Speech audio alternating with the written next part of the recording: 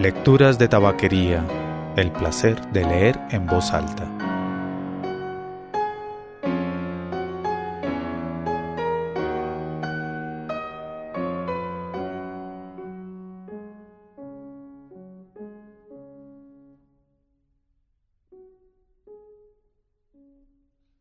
Soy Mauricio Duque Arrubla. Usted escucha Lecturas de tabaquería.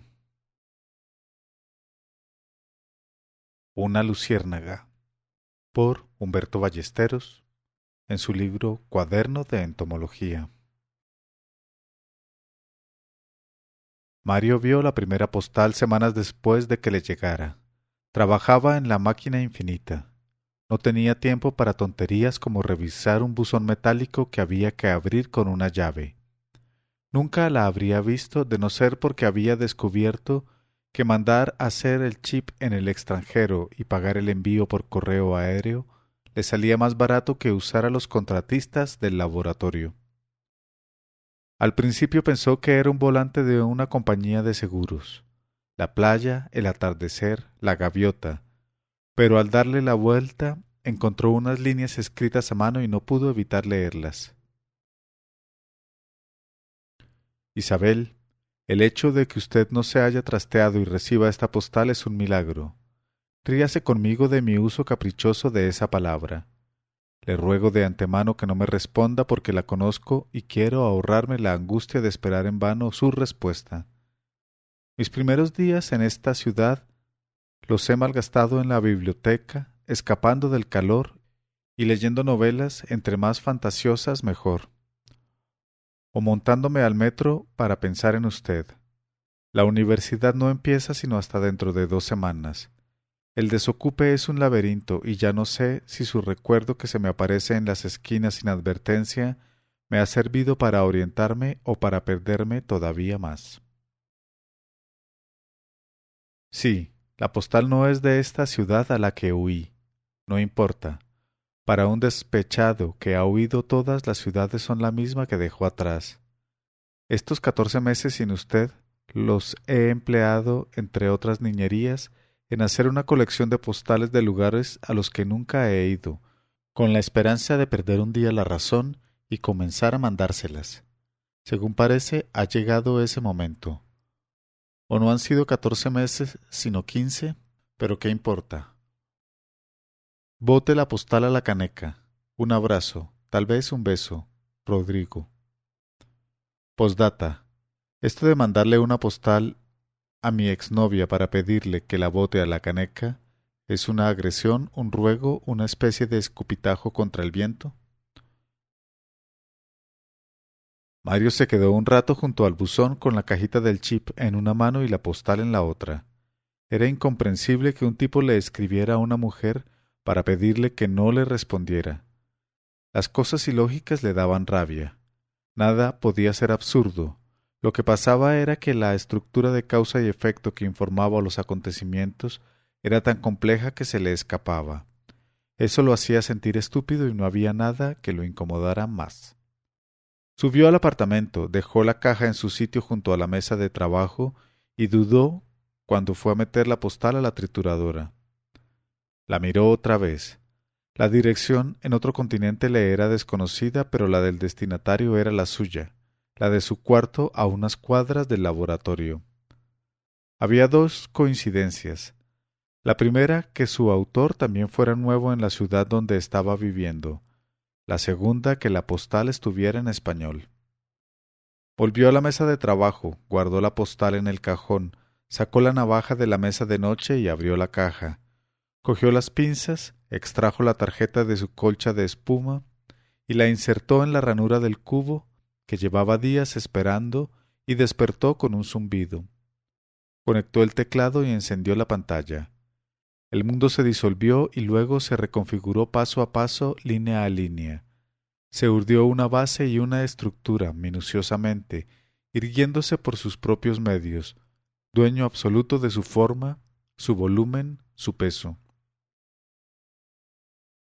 Cuando se cansó de escribir código abrió la ventana para fumar. Luego se tiró en la cama con el borrador del manual de su cubo. Volumen número 392 de la máquina infinita. Corrigió detalles con un bolígrafo rojo. En un momento volvió a sacar la postal del cajón y la releyó. La metió entre las páginas del manual y siguió trabajando. Se quedó dormido sin desvestirse, con el manual sobre el estómago. Cuando despertó, la postal se había deslizado fuera del libro y la había arrugado al girarse. Eso le recordó que era un torpe.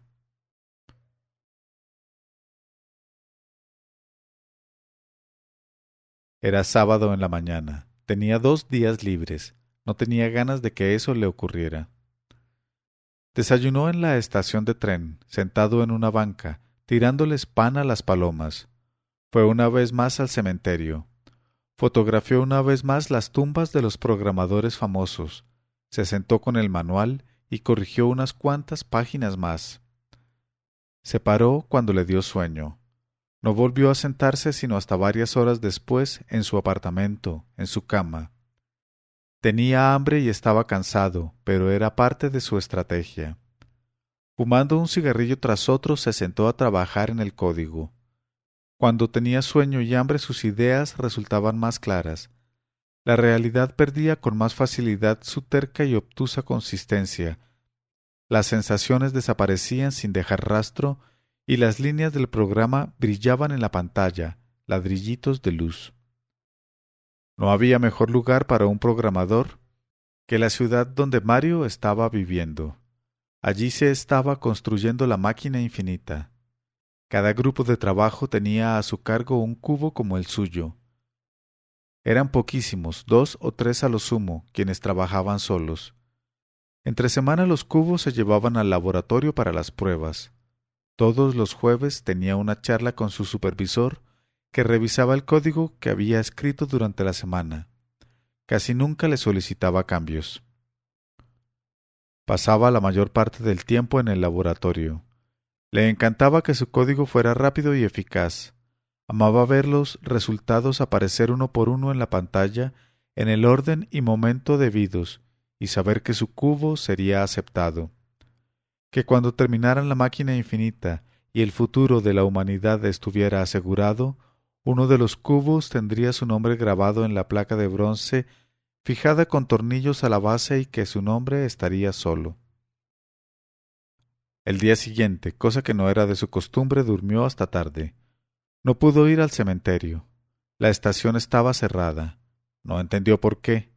Los carteles solo estaban en el idioma local. Vagó un rato sin animarse a entrar a ninguna parte a hacerle gestos inútiles al mesero. De pronto estaba acercándose a una multitud agolpada en la acera junto al río. En la otra orilla también había mucha gente.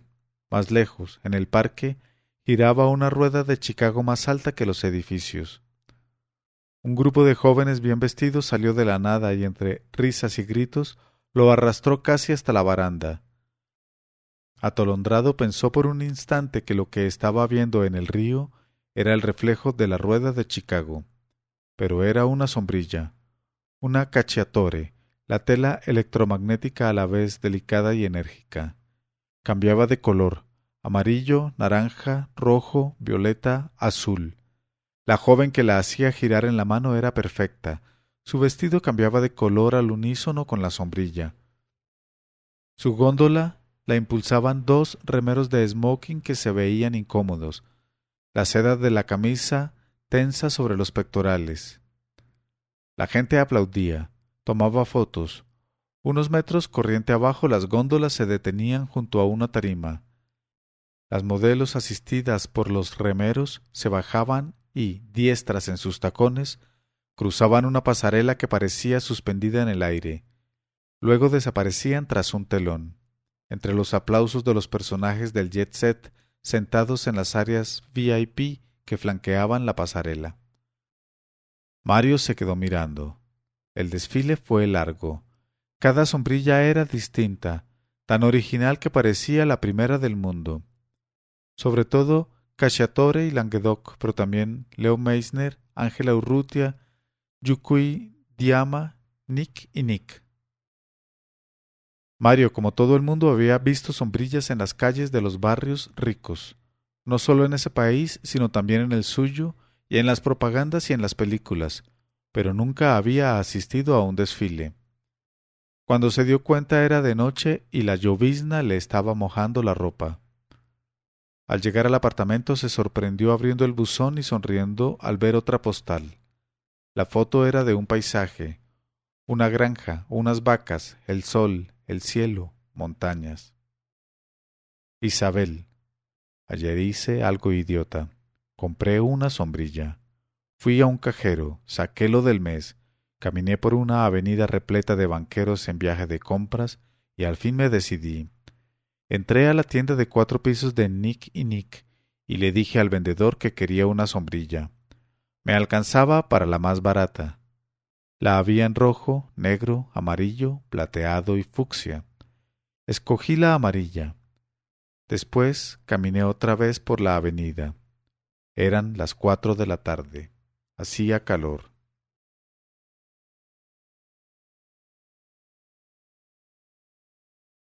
La sombrilla era más amarilla que el sol y a veces me parecía que lo reemplazaba.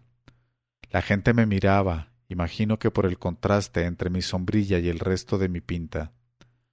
Mi camiseta estaba manchada de grasa, mis tenis sucios. Habrán pensado que me la robé. Me paré frente a la vitrina de una joyería.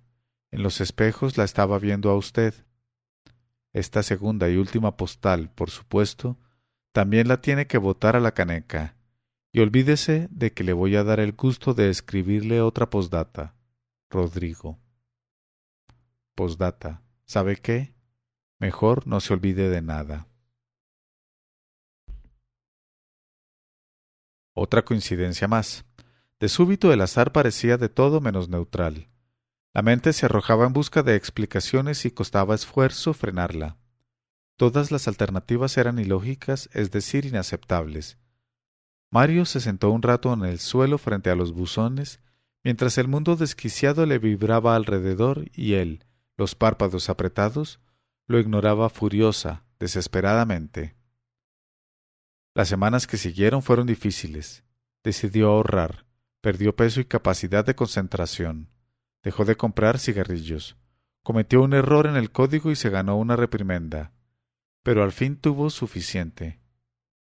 Un domingo fue a la tienda de Languedoc frente al río y pasó horas escogiendo una sombrilla. Por los ventanales se veía el agua, un espejo ondulado en el que las fachadas adquirían una vibración romántica. Las catedrales le disparaban al cielo lentos misiles de piedra, y algo más lejos los rascacielos inquietaban el horizonte. Al fin escogió una. Cuando se abría, liberaba una luciérnaga electrónica. El estuche era rígido. Caminando bajo la lluvia pensó que era afortunado que fuera de buena calidad, porque de otra manera la sombrilla se habría dañado y era el objeto más caro que había comprado en su vida. Cuando llegó al edificio, una vecina estaba en el lobby. Apenas lo vio, clavó los ojos en el estuche. Le habló. Mario no entendió nada. Era la primera vez que le dirigían más de una frase en el idioma de aquel país. En el laboratorio todos hablaban inglés.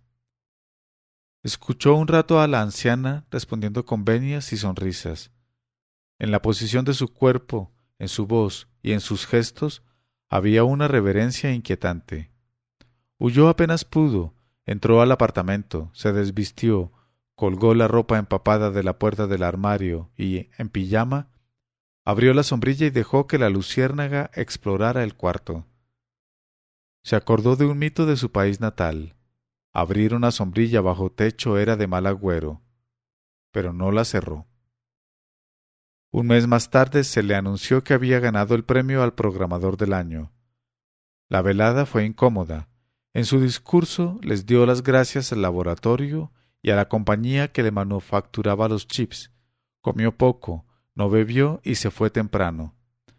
La placa la colgó en la pared frente a la mesa de trabajo y con el dinero se compró una segunda sombrilla del mismo modelo de la primera, pero roja. La luciérnaga también era roja y a veces jugaba en el aire con la dorada. Pero si uno cerraba alguna de las dos sombrillas, la luciérnaga correspondiente buscaba de inmediato la base del mango Entraba por la portezuela y se quedaba dormida. Su rutina cambió.